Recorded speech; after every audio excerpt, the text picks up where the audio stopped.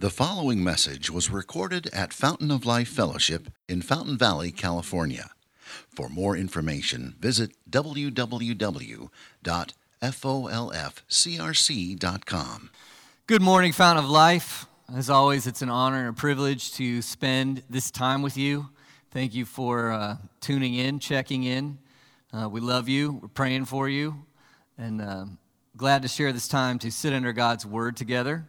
We're going to be in the Gospel of Luke this morning, chapter 2, a familiar passage. We'll be looking at Luke chapter 2, verses 1 to 20. So we're continuing our series for Christmas. We're calling The Lion and the Lamb. And it's inspired by this theme in the book of Revelation where we see the greater beauty of Jesus Christ in knowing that he is both lion-like, majestic, powerful, wonderful, and lamb-like, humble, kind, meek. And the fact that he is all of these things simultaneously makes him all the more wonderful to us. So again, it's Luke chapter 2, verses 1 to 20. We're going to look at the story of the announcement of Jesus' birth. Luke chapter 2, verses 1 to 20. Let's hear God's word together. In those days, a decree went out from Caesar Augustus that all the world should be registered. This was the first registration when Quirinius was governor of Syria. And all went to be registered, each to his own town. And Joseph also went up from Galilee, from the town of Nazareth to Judea, to the city of David, which is called Bethlehem, because he was of the house and lineage of David, to be registered with Mary, his betrothed, who was with child. And while they were there, the time came for her to give birth. And she gave birth to her firstborn son, and wrapped him in swaddling cloths, and laid him in a manger, because there was no place for them in the inn. And in the same region there were shepherds out in the field, keeping watch over their flock by night. And an angel of the Lord appeared to them, and the glory of the Lord shone around them, and they were filled with fear. The angel said to them, "Fear not, for behold, I bring you good news of great joy that will be for all the people. For unto you is born this day in the city of David a Savior, who is Christ the Lord. And this will be a sign for you. You'll find a baby wrapped in swaddling cloths and lying in a manger." And suddenly there was with the angel a multitude of the heavenly hosts praising God and saying, "Glory to God in the highest, and on earth peace among those with whom he is pleased." When the angels went away from them into heaven, the shepherds said to one another, "Let us go over to Bethlehem and see this thing that has happened, which the Lord has made known to us." And they went with haste and found Mary and Joseph and the baby lying in a manger. And when they saw it, they made known the saying that had been told them concerning this child. And all who heard it wondered at what the shepherds told them. But Mary treasured up all these things, pondering them in her heart. And the shepherds returned, glorifying and praising God for all they had seen and heard, as it had been told them. And at the end of 8 days, when he was circumcised, he was called Jesus, the name given by the angel before he was conceived in the womb. This is God's word. Let's pray. Our Heavenly Father, we thank you that you are constantly communicating, Lord. The greatest communication is the communication of your Son, and we want to hear of him again. We want to see him again with the eyes of faith in your word. Lord, we thank you for this promise of ultimate peace. We thank you for the reality that in and through Christ, we can be of those with whom you are well pleased. And we pray, Lord, that as we look at your word, even this morning, you would give us peace. The fruit of the Spirit is peace. Peace in our hearts, peace in our minds, a growing peace in our relationships, peace in how we live, Lord, knowing that one day you, the Lord Jesus, you will return, and we will have ultimate peace forever and ever. We thank you for these great promises. We pray that they would have their work in us even this morning. We pray this in Jesus' name. Amen. One of my favorite quotes goes something like this: "Peace for our time." Those words were spoken by the British Prime Minister Neville Chamberlain after his meetings with the French Premier, Mussolini of Italy, and the German Führer, Adolf Hitler. "These meetings," Chamberlain reported, "have resulted in peace for our time." Then he added to the British people, "I recommend you go home and sleep quietly in your beds." And as Britain slept, the German army marched into Czechoslovakia. Peace for our time. The reason I appreciate this quote is because it's so ironic. There would be anything but peace in that time. The war to end all wars, World War I, was just about, 20 years later to be followed by World War II. So this phrase, peace for our time, it reminds me of how confident humanity can be at proclaiming peace and how bad humanity can be at actually accomplishing peace. So we're continuing our Christmas series this morning, inspired by a theme we see in the book of Revelation. We see how Jesus is both Lion and the Lamb, and how that makes him all the more worthy of our trust, our love, and our worship. As the old theologian Jonathan Edwards said regarding this theme, Edwards said, "There's an admirable conjunction of diverse excellencies in Jesus Christ." So we imagine the majesty of a lion and the humble gentleness of a lamb, and then to see those attributes simultaneously in one person. Well, he is exactly the wonderful, the beautiful King our hearts and our world needs. So for Christmas, we've been looking at stories of Jesus from the Gospels that display this admirable conjunction, lionness, lambness. And we've been working backwards to the moment of his birth. And so this morning, we are going to consider the announcement of his birth.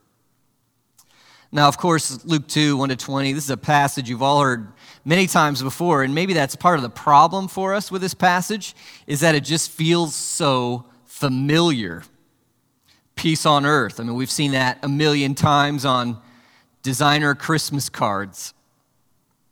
Angels singing, right? And of course, we know they're cute with their little wings and their harps and their pensive faces. Now, you got shepherds in a manger. We remember a Christmas movie where maybe they're all lined up, in the perfect angle, and you got the light from heaven shining down on the child who, of course, no crying he makes. It's like an Olin Mills photo shoot. All of these kind of cultural ideas gives you this kind of sense that Christmas was cute or fuzzy or easy. But our text today reminds us that Christmas wasn't cute at all. There's poverty, there's suffering, there's the poor struggling under the rule of tyrannical governments. It was all very real, all very difficult. So we want to try this morning to see what happened again in a fresh way. To hear again and respond to God's declaration in the midst of all the mess of the birth of his son, and how Jesus alone gives ultimate peace. So 4 things I want to see with you this morning: counterfeit peace, the promise of ultimate peace, and the result of peace, all because of the Prince of Peace. Counterfeit peace, ultimate peace, the result of peace, all because of the Prince of Peace. So let's look first at this picture of counterfeit peace. You see in Luke 2, verse 1, "In those days a decree went out from Caesar Augustus that all the world should be registered." Luke, we know, this gospel writer, is an excellent historian.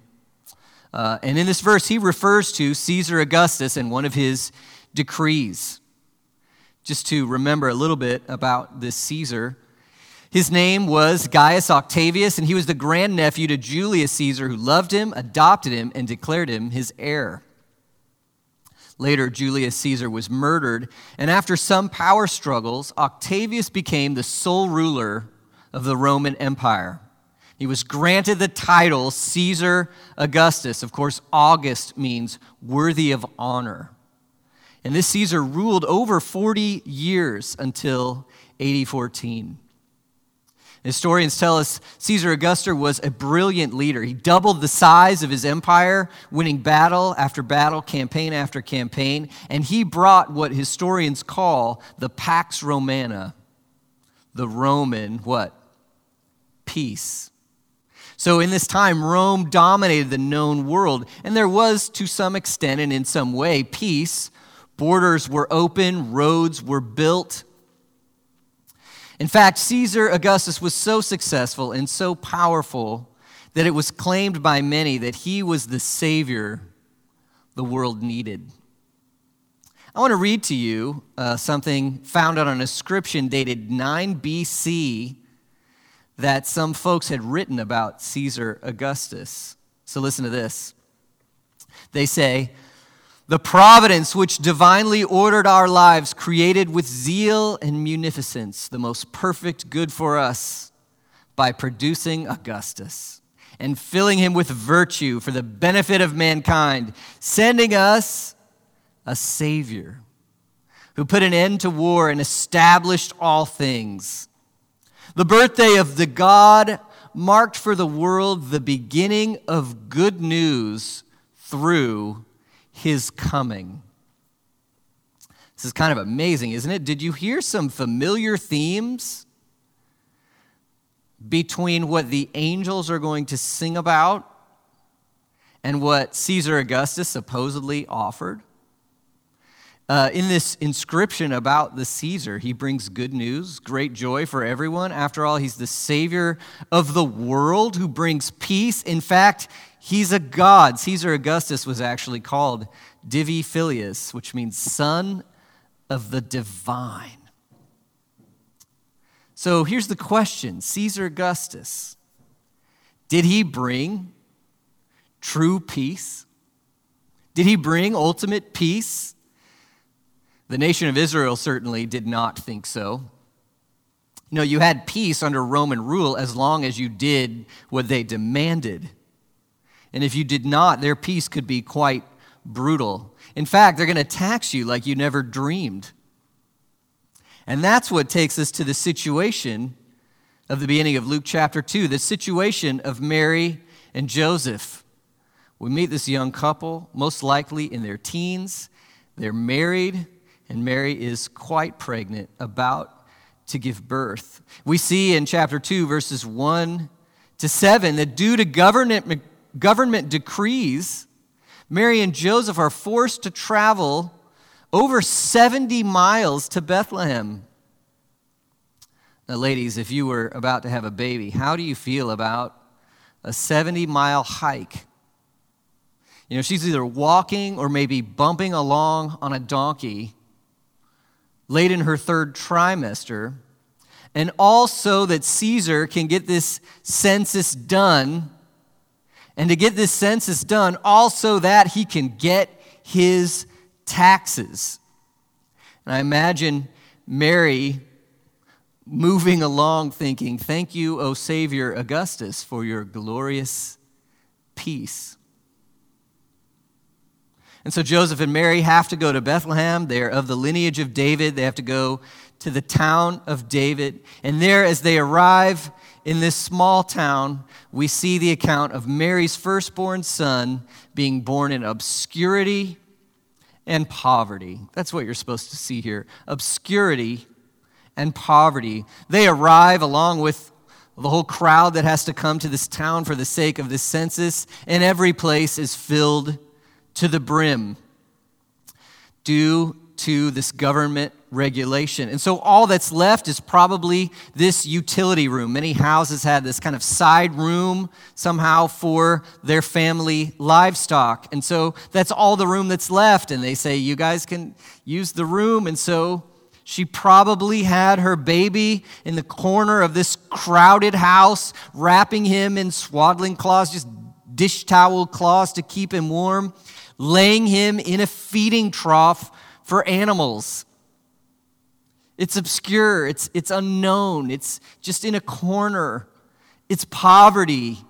It's normal. It's normal for the masses of the world just trying to make their way. It's not the way anyone would draw it up. It's hard. It's tedious. It's a mess. It's difficult. I'm sure it felt like it had a massive lack of peace.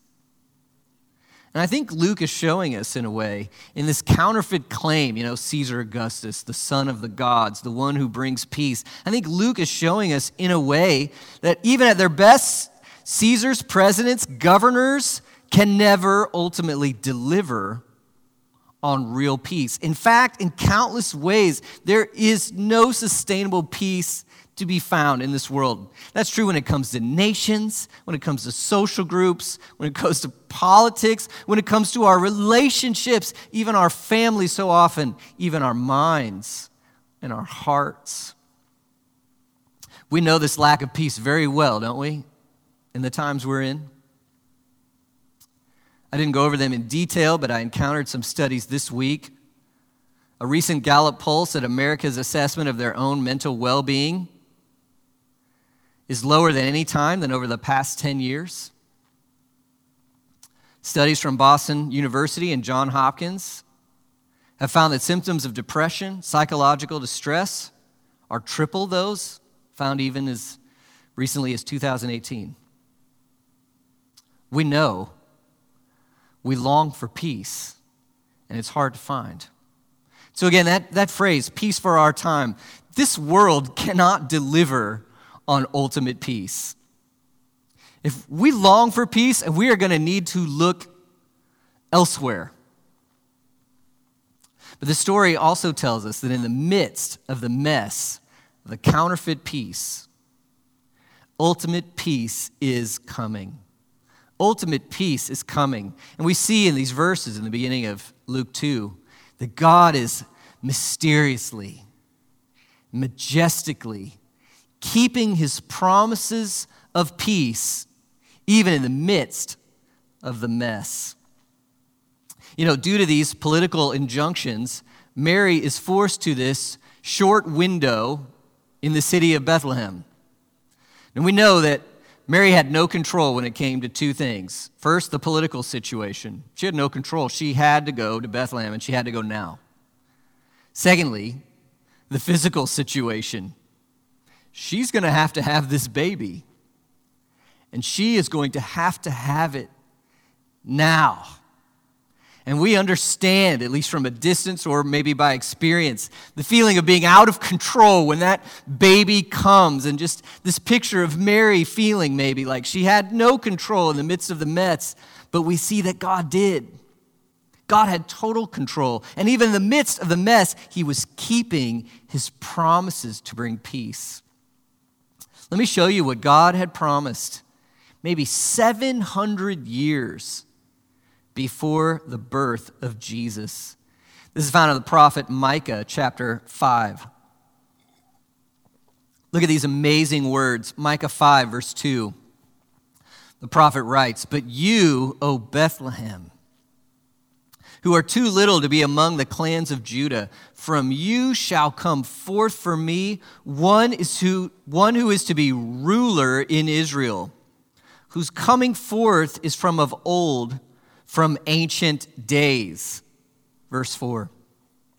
"And he shall stand and shepherd his flock in the strength of the Lord, in the majesty of the name of the Lord his God.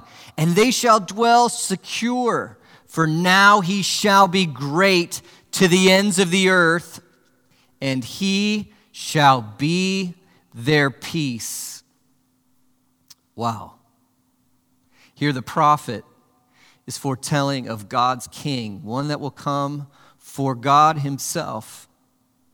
And he'll be born in Bethlehem. Why Bethlehem? Well, Bethlehem was where David was from, and David was Israel's best king. And God had promised David that one of his descendants would be King of Kings and reign forever.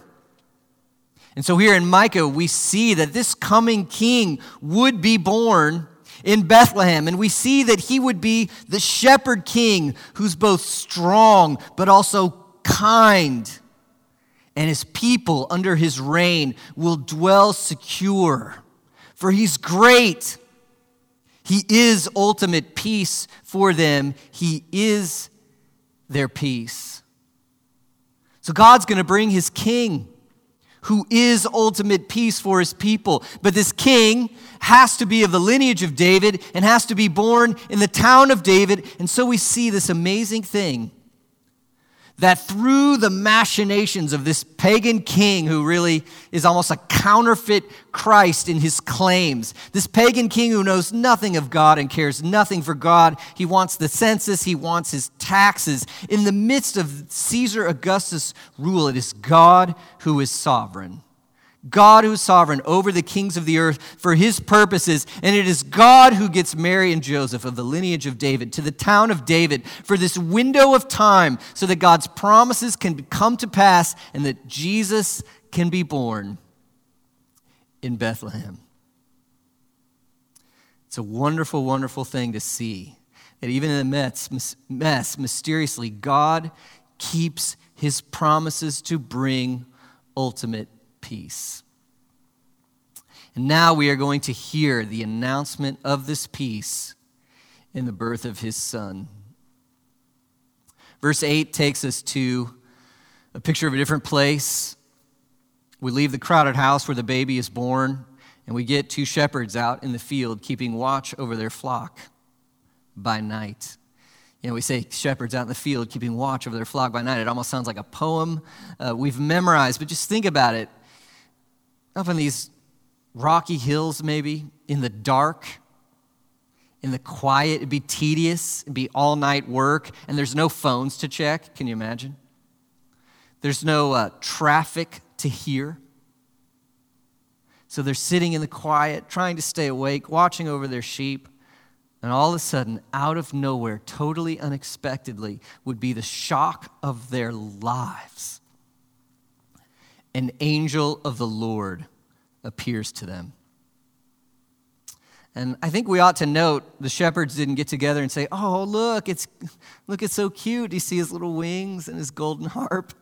You know, where do we get these ideas about angels that are so culturally popular? No, did you see the shepherds' response? The text says they were filled with great what? Fear. They are terrifying. It would be terrifying to see an angel of the Lord. These are soldiers in his army. And throughout the biblical record, when you see an angel, you are terrified. Why? Well, first of all, there's power we cannot understand. You read through the Bible and you see what one angel can do, even to human armies. There's a power we cannot understand. There's also a holiness we cannot withstand, because with an angel, it's a holy angel, a servant of the Most High God, and we realize the holiness of God, and we realize we're not only helpless before this power, we're guilty before this holiness. So the shepherds are filled with fear. But this time the angel has not come in judgment. In fact, he's come with a message of peace. Look at Luke 2, verse 10. And the angel said to them, "Fear not." That's awesome. In the presence of this power, don't be afraid. Fear not. In the presence of this holiness, don't be afraid. For behold, I bring you good news of great joy that will be for all the people. You know, it's a good question to ask. Why did the angel come to shepherds? What's notable about shepherds? Well, I think what's notable about the shepherds is that there's nothing notable about shepherds. That's the entire point. Shepherds are notable for being no one especially important. They would be on the low end of the economic spectrum. They're not especially educated. They're nobody really special. And so it's no one really special who gets to see the glory of God. They didn't see the glory of God because they were religious or smart or capable or successful or moral. No, their inability to deserve seeing the glory of God is entirely the point. These shepherds would never get a favorable audience with Caesar Augustus. But here, something infinitely greater, the very glory of the Lord God Almighty, is shining around them. And this is an illustration then of the reality of the message the angels are bringing. It's good news of great joy for all the people, even shepherds, even you. What a message. It's good news. It's good news. In context, that means a victory has been won. Peace has come. All shall be well. It's good news of great joy. In other words, this news is better than we ever dreamed. It's better than we could have conceived of. It's good news of great joy, and it's for you. It's for the poor, those who've made mistakes, the weak, the failed, the lost. Verse 11, unto you is born this day. Who, me? Yes, you. God is announcing peace in the coming of his Son, Luke 2:11. Unto you is born this day in the city of David a Savior, who is Christ the Lord. Ultimate peace comes in the giving of Jesus Christ. Ultimate peace is found in him. Did you see how he was called the Savior? What's in this word, Savior? You know, this word is at the core of why some people love the claims of Christianity so much and why other people hate it so much. I mean, you and I, we get the idea of what Savior means. It has in it the context that there's someone who's helpless and in desperate need, cannot save themselves, cannot fix their own situation. And a Savior, someone who is both able to save and willing to save. A Savior comes in mercy and applies his strength to the need of the weak and the helpless. And the Savior takes the helpless one from destruction to peace. And Jesus claims to be the ultimate, the only Savior. So you can see why some people love this and some people hate it. If you think you're fine and you're offended by the idea that you desperately need a Savior, you'll have a very hard time with Jesus. He'll tell you that you're wrong. He'll tell you that you're blind. He'll tell you that you need him desperately. On the other hand, if you know your need, if you see some of your weakness, if you know you need a Savior, you'll be thrilled that he came for you and that he brings peace. What do we mean by peace? I want to read you a couple quotes. One is from biblical scholar Alec Motyer. He writes, peace means fulfillment. Peace is well-being and freedom from anxiety. In relationships, peace is goodwill and harmony. It's the opposite of war. Towards God, peace is the full realization of his favor. Do you see how huge this idea of biblical peace is? It's so much more than just a lack of fighting. Cornelius Plantinga says this of peace. Peace is the webbing together of God, humans, and all creation in justice, fulfillment, and delight. It's what the Hebrew prophets call shalom. Shalom means universal flourishing, wholeness, and delight. Shalom is the way things ought to be. And this is who Jesus is, and this is what Jesus brings.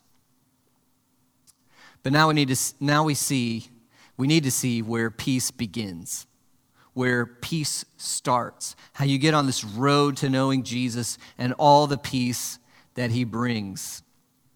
And we see where it starts, I guess, by answering this question. Why do you need it so badly? I want to think about 2 reasons you desperately need this peace from Jesus Christ. First of all, it's this. God has plenty of reasons to be wrathful towards you. God has plenty of reasons to not give peace. Do you know this about yourself? I know I've broken God's law. I've denied his design. I've replaced him with lesser things. I've looked to counterfeit peace. I have not loved him with my whole heart. I've not loved my neighbor as myself. I have not been joyfully, fully submitted to his standard as revealed in his word. And I've not done all of this many, many times. I've sinned. The Bible says, you have too, all of us has. And if the holy judge of the earth, God owes us for this debt we've created for ourselves, and it's not peace that he owes us. It's judgment. It's wrath. And so we see our need for a Savior, that we desperately need God to be well pleased with us. But how can that possibly happen when in our sin we've been asking him to be the opposite of well pleased with us? Somehow Luke 2:14 says this: "Glory to God in the highest, and on earth peace among those with whom he is pleased." God gives his peace to those with whom he is pleased. So it's an important question. How can you know God is pleased with you?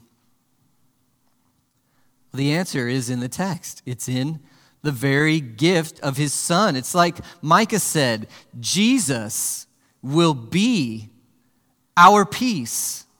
We see in the story that Jesus, the eternal Son of God, has taken on human nature. We know from the beginning of Luke that the Holy Spirit planted him in young Mary's womb without the work of any human man, that this is the incarnated Son of God taken on human nature. We'll look at that next week. And so Jesus came to live among us as one of us. And as so, he lived a perfect life in our place. He knows what it means to suffer, to be tempted, to live in the mess. And yet he lived the perfect life of obedience.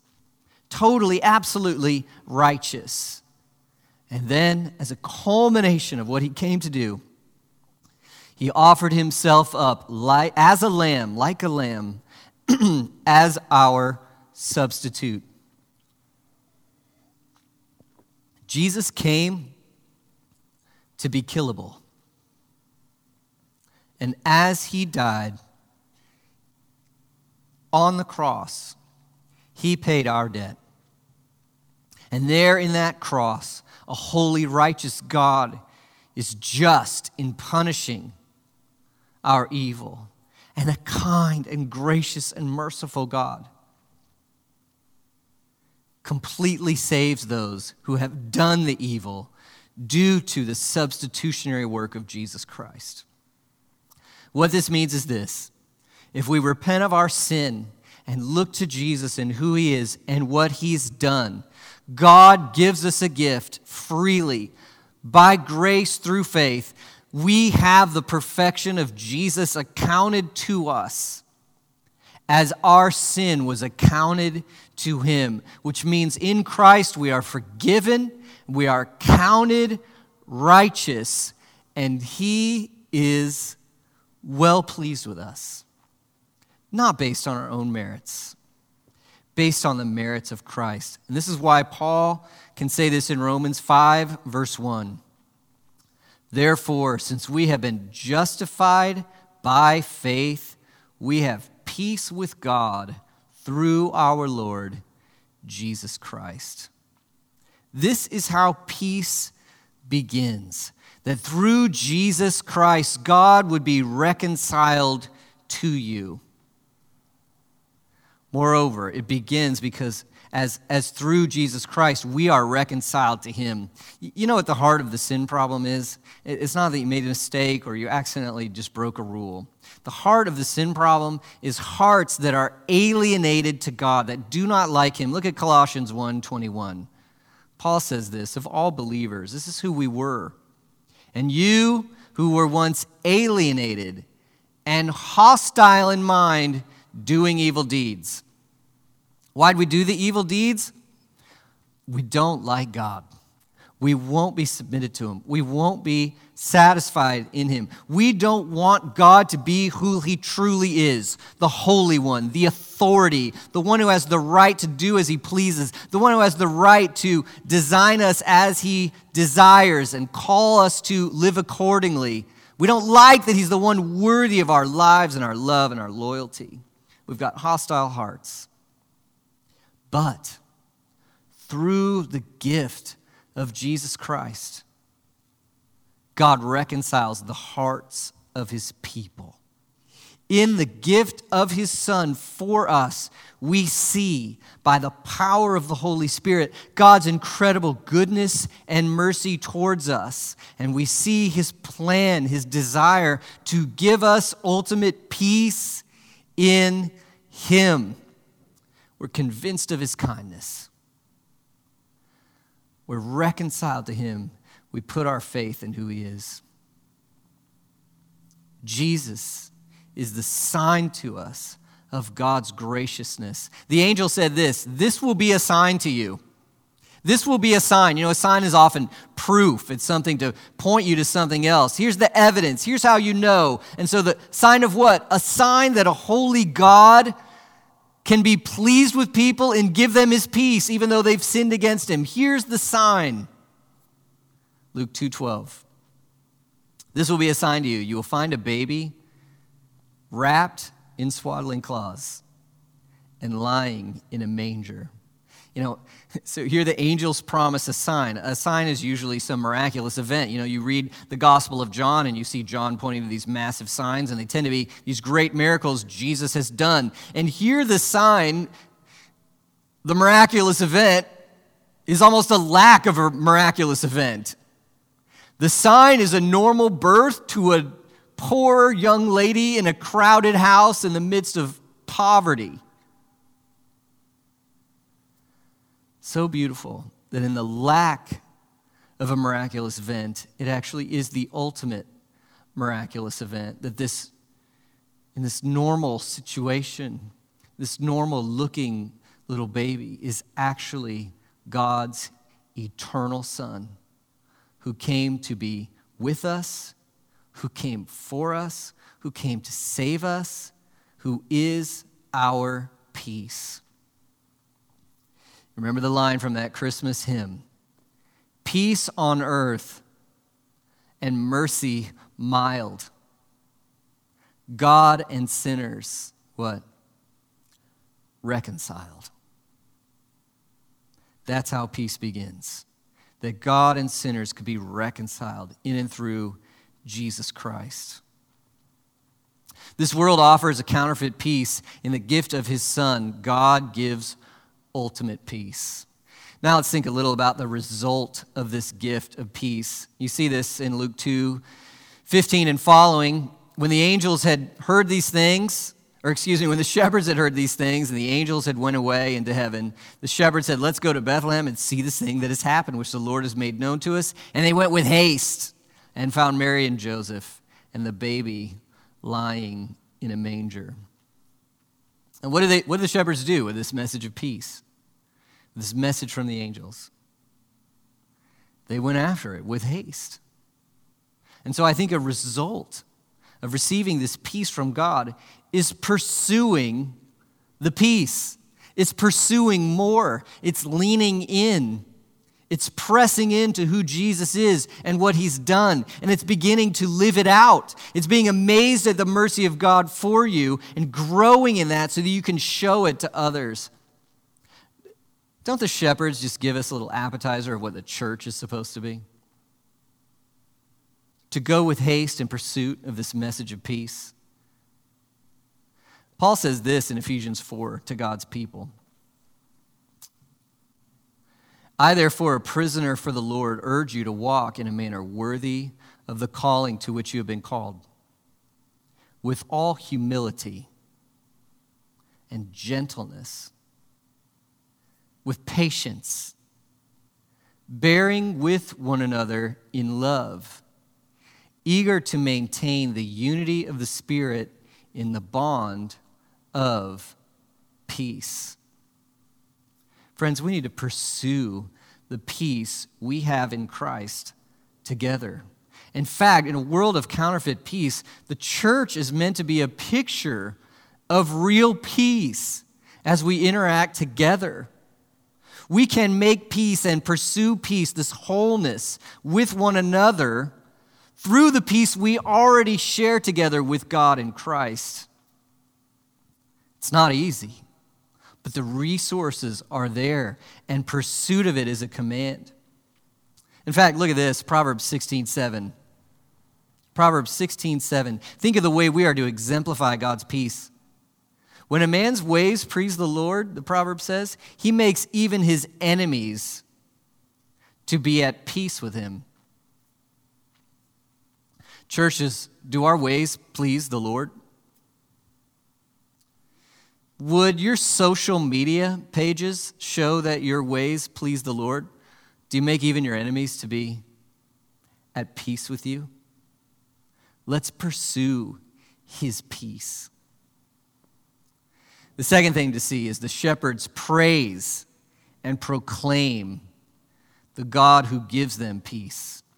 They praise and proclaim, verses 17 to 20. When they saw it, they made known the saying that had been told them concerning this child, and all who heard it wondered at what the shepherds had told them. No kidding.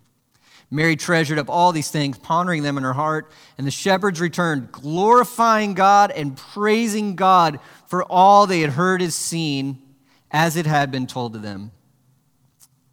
When you really encounter the message of peace we receive from God through Jesus Christ, two things happen here. Not only do you pursue it, but two more things. You praise and you proclaim. We heard the angel say, glory to God in the highest and peace on earth. Glory to God. We see his beauty, his kindness in sending Jesus Christ to us. And as we experience joy at the sight of his beauty, we praise him. That's what praise does. We see beauty. We get joy from it. We express the enjoyment of this great thing. That's why as a church we want to love to praise God, to sing his praises, to give him glory, to be thrilled with the message of his peace to us in Christ. So we want to praise the God who gives us peace, and that also will lead to proclaiming the God who gives us peace.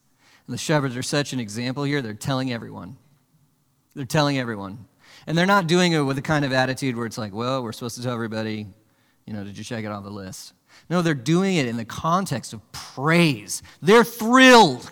They're overwhelmed, and they want to share this beautiful thing. That's what we're supposed to be like, isn't it? Are you thrilled with what you have in Jesus Christ? And are you telling anybody? Are you telling your acquaintances, your friends, your family? Are you looking for opportunities? Are you praying for opportunities to share with people, to tell them, to proclaim to them this message of peace? This is part of our outfit as Christians. It's part of what we wear. Look at Ephesians 6:15. Paul says, as shoes for your feet, this is what you wear, you having put on the readiness given by the gospel of peace.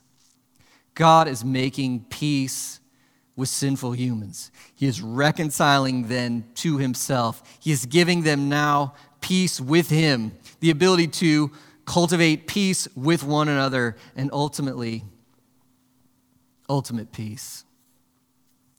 So what are we supposed to see from this text? Jesus alone is ultimate peace for our time. In fact, Jesus alone is ultimate peace for all time. When he returns, his peace will reign on the earth. And all this is because of who he is. He's the Prince of Peace. He's the Lion and the Lamb. Think of his lion-likeness, sung of by armies of angels. The King promised from of old, King of kings, Lord of lords, the one who rose from the dead, the one who brings peace with God. He shall reign forevermore. Think of his lamb-likeness. Born in humility, born in obscure poverty, victim to political machinations, laid in a feeding trough, came to be with the nobodies, came for the nobodies, cursed and treated like a nobody on the cross, came for us to give us peace. Let's pray. Heavenly Father, we thank you for sending your Son, and we're amazed that he would come like this, the one who deserves all glory and honor and praise, coming like this, into a place like this. Truly, he is ultimate peace. Help us to see the beauty of who he is, to rejoice in what you've done for us in him. We pray that the Holy Spirit would fill us with peace even now in our minds and our hearts. As Isaiah says, those who fix their minds on you have peace. Lord, let us live this peace out in our relationships. Let us be a church of your peace in how we relate together. And let us be people full of praise to you for the peace that you are, the peace that you give. And let us share this message, Lord, especially in this time. This world is hurting, full of counterfeit, broken, lost peace. We have what they need. We pray that you'd use us to share this. We ask this in Jesus' name. Amen. May you go in God's peace. We love you, church. Thanks for spending your time with us. Thank you for listening, and we invite you to visit us Sunday mornings here at Fountain of Life Fellowship. For more information, visit www.folfcrc.com.